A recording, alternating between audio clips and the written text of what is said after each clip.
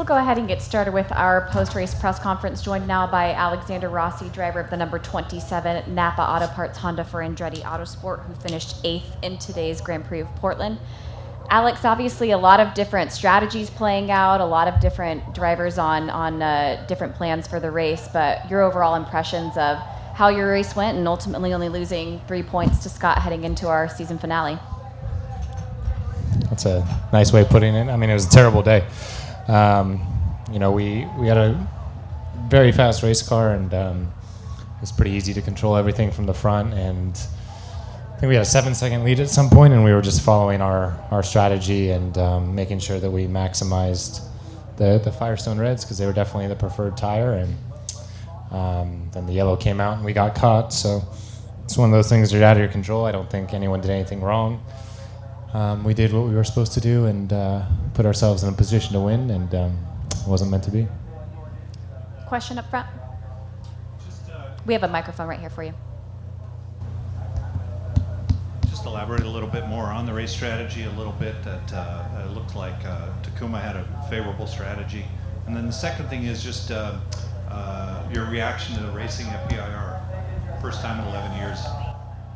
I don't know that he had a favorable strategy. I think Takuma just, pitted and got the yellow that he needed. I mean, it's part of IndyCar racing and kind of what makes it a lottery at times and allows all these different types of strategies to come forward and fuel strategies and all the sorts. So there's no way that Ray Hall could have predicted with Takuma what was going to happen. It was just one of those things where it came to them.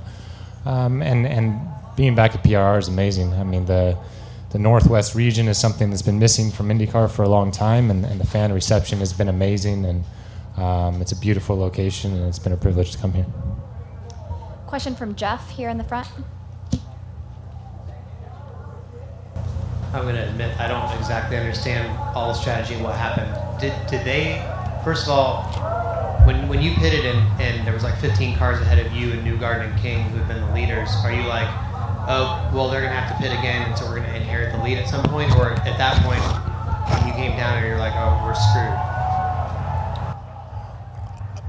I mean, in hindsight, it was that we were screwed, but, I mean, you don't know at the time, right? You don't know what else is going to happen and where people are at on fuel, and so you just got to try and go out and pass as many cars as possible that are in front of you and maximize that, and I think we did a good job of it. I mean, it's very, very difficult to pass around here. But yeah, I mean, once you get caught by a yellow, everyone else basically gets a free pit stop. So that's what the strategy is.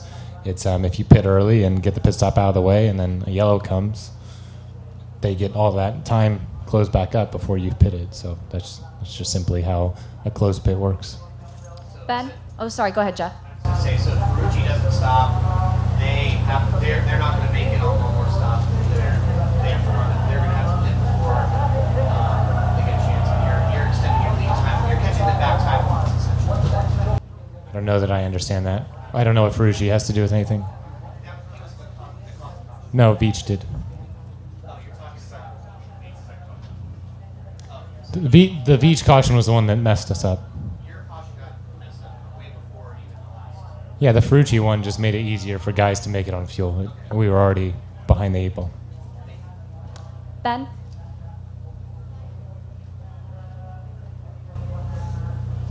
So you mentioned that the yellows are like a lottery in IndyCar. So do you want to see that lottery go away? Is that something that would be good? It's part of IndyCar racing, man. I mean, there's pros and cons to it, and it's been a debate that goes back and forth, seemingly a couple times a year. It's just the way it is. It's part of the rules, and we all understand the rules, and you understand the risks of going long and the potential benefits coming in early, and that's just part of what it is. So I have no opinion on whether it should stay or go. It's just what IndyCar racing is. Wolfgang and then Jerry. Alex, you just said that the caution which had troubles was maybe the main reason you had a depressing day or was not finishing like you want to finish. But it looks like when you pitted in lap 68, you dropped back to 14, and what you said earlier, it's so difficult to overturn. So in principle, when you stop for refueling or whatever, change tires, is this maybe also one of the main reasons you're losing position and cannot gain it back? have no idea. I don't remember lap 68. Was that I assume that's my second stop. So, no, the yellow had already come out. So we have to pit at some point.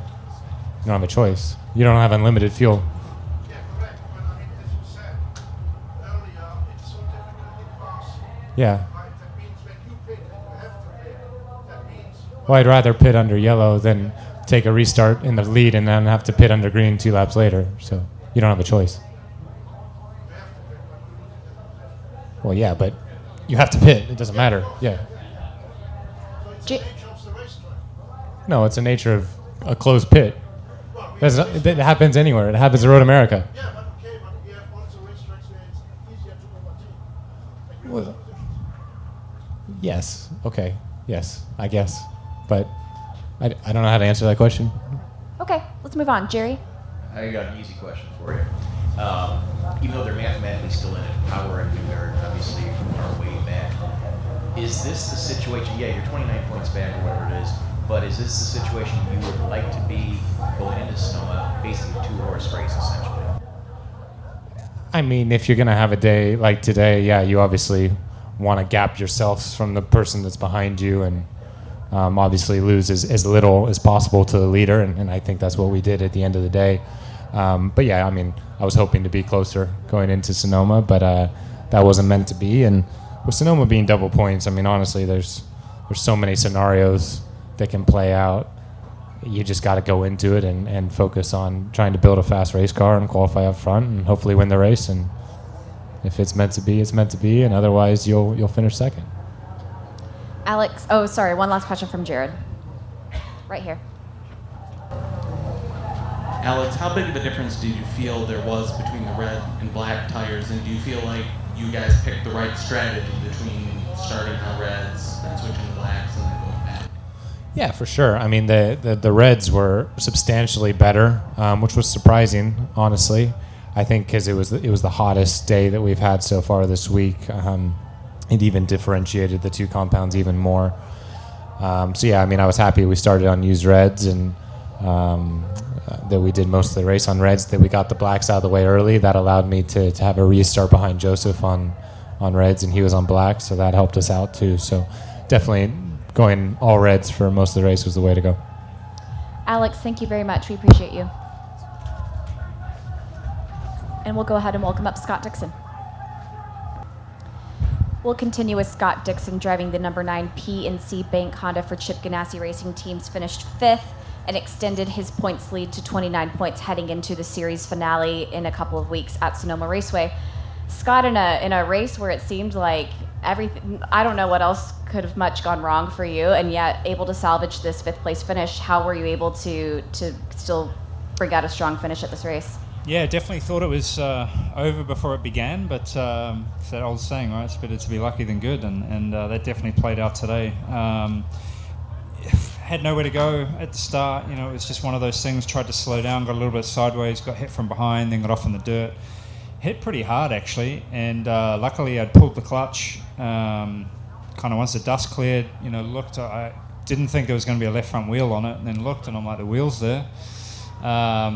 You know, put it in emergency mode, started to get reverse. Was enough room behind me, started backing up, got the guy to move the truck out of the way and pulled off, and couldn't believe the thing was still driving. So I knew that it was going to be a pretty lucky day from that point on. Then we tried, we basically just stuck to a 2-stop strategy. And that played out for us, with how the cautions fell. Unfortunately, we then had a speeding drive-through penalty on pit road, which we'll have to look at that because it definitely didn't unlatch early. So I think the way that wheel spun up, the engine overcorrected, and we got pinged for 50.2. So that was definitely frustrating. I thought at that point we were definitely going to be out just because I thought we were going to get lapped. But luckily the pit sequence had already started for the leaders at that point too, so it enabled us to stay on the lead lap, and then we got lucky with that caution there. So crazy day. Had a good race there with Pickett. We really struggled out of 7 and didn't have the speed down the back straight, and I don't know if we were just bottoming the car too much, especially on the reds, and he just drove on by us, and overtake wasn't even gauged at that point, so it was not like anybody could use that. But he did a hell of a job, and able to salvage a fifth with a pretty beat up car. It's one of those days that you've definitely just got to take as one hugely lucky. Yes, sir, up front. Hi, Scott. I don't know if you've raced here in 15, 16 years or something like that. Yeah. Way back in Pac West days, I think. But what do you think of PIR? This time around, compared, with this kind of field, real strong, tight field. What do you guys think of PIR this time around? Yeah, pretty cool. Actually, I think my race was quite similar at PIR. Last time I raced here, it was my first year with Ganassi and crashed in first lap. Went a lap down and ended up finishing 7th, so it was a bit of a mixed result day then too. Really cool to come back here. Love this part of the world. Portland, just the people are so friendly. The fans are really knowledgeable. It's even cool to see a lot of people walking around in the old school kart shirts, IndyCar shirts, Newman Haas shirts everywhere. So it's the problem I had this morning was getting to the track. Nearly missed the driver's briefing. I got here with a minute to spare. Normally it was taking us 10 minutes to get from downtown to the track, and it took us over 45. It was backed up off the freeway. So hopefully they can improve the entry to the track next year, because it's a good problem to have, obviously, with all the people. So just stoked to be back here. I think IndyCar and the promoters, everybody involved did a hell of a job, and just really happy to be back. Yeah, it's always challenging, no matter what course you go to, just because the competition's so tough. So it's never going to be easy. To me, every year it gets harder. And we see that with championships, but even single race wins are extremely hard and really tough to come by. So guys like this make it hard. Phil B. Scott, sorry. Does anything go through your mind when you're in a cloud of dirt? I felt like I wanted to cry for a little bit, actually. But then once I knew the dirt cleared, I had all 4 wheels still and the engine was running. I'm like, oh, maybe it's not so bad. So, I just basically thought the day was over. I knew starting where we were starting was going to be tough. We had a pretty clean start to get through 1 and 2, and obviously 3. Looked pretty tight through there. I was racing pretty hard with the car beside me too. It just looked like I think the 5 and Veach, kind of got into each other there. Jerry and then Wolfgang. I've got a great shortcut for you if you want to get in like $20. I can tell you about it. But right now, going in Sonoma, is this a situation you want in the lead? Basically, 2-horse race. I mean, certainly Joseph and Will are still in it mathematically. But is this the best situation for you going into Sonoma, do you think? No, the best would be going in with about a 106-point lead. So if you can help me on that, I'd appreciate it too. Hey, we got super lucky today, and you got to take those days. We've been on the other side of it before, and in some situations we've lost championships like that too. But it sucks when you're on the other side. Maybe it happens to us, at Sonoma. We hope it doesn't, but it has full potential. You can see the quickest guys today ended up having the biggest problems. So, we'll go there. We'll try and, have the fastest car we can prepare, try and qualify the best that we can, and put our head down. That's all we can do. But yes, it's a lot nicer. I think, the last couple of years it's been 5 or 6, and they'll class it as 4, but they're going to have to do a lot to obviously win. But there's going to be a lot of cars there too. I think 26 or something. So. We'll go Wolfgang, Chris, and Bruce, and then we'll let Scott go. Yeah, Scott, you just said earlier when you're involved in this accident, there were a lot of dust. You were not sure what happened to the car. Was there any advice from your crew chief, Mike Howell, for safety reasons, to check something if everything was okay? Well, at that point too, it had taken the radio antenna off, so we could only talk for a very short period on the pit straight, and I don't think they could hear me at all. So at least it was working one way in the right direction. So no, they asked me to drive past slowly on the second lap after we'd crashed, just to check things before the pits had opened to see if they needed to replace anything. I think the left front suspension was bent a bit. The steering was not straight and felt a bit funky through a few of the corners. But yeah, super lucky considering. Chris? Scott, given what was on the line and where you started after the incident, is this the hardest you've had to drive in your career to try and salvage a points lead, or was there another race that you had to drive harder than this? We just were super lucky today. That's all you can put it down to. It was hard racing, Piggott and I at the end. There was definitely some very fast cars at the front. I feel like we salvaged the best we could. I think we potentially, had I cleaned up 7 a bit on that lap, might have been able to salvage, one more spot. Hopefully that doesn't come back to bite us, at Sonoma. But, I've driven. That was probably the most adverse race, as far as crap going on. But, hard to beat that one. We'll take our last question for Scott from Bruce. I think back to that last lap in 2007 at Chicagoland Speedway where the winner of the race is going to win the championship and you run out of fuel on the last lap.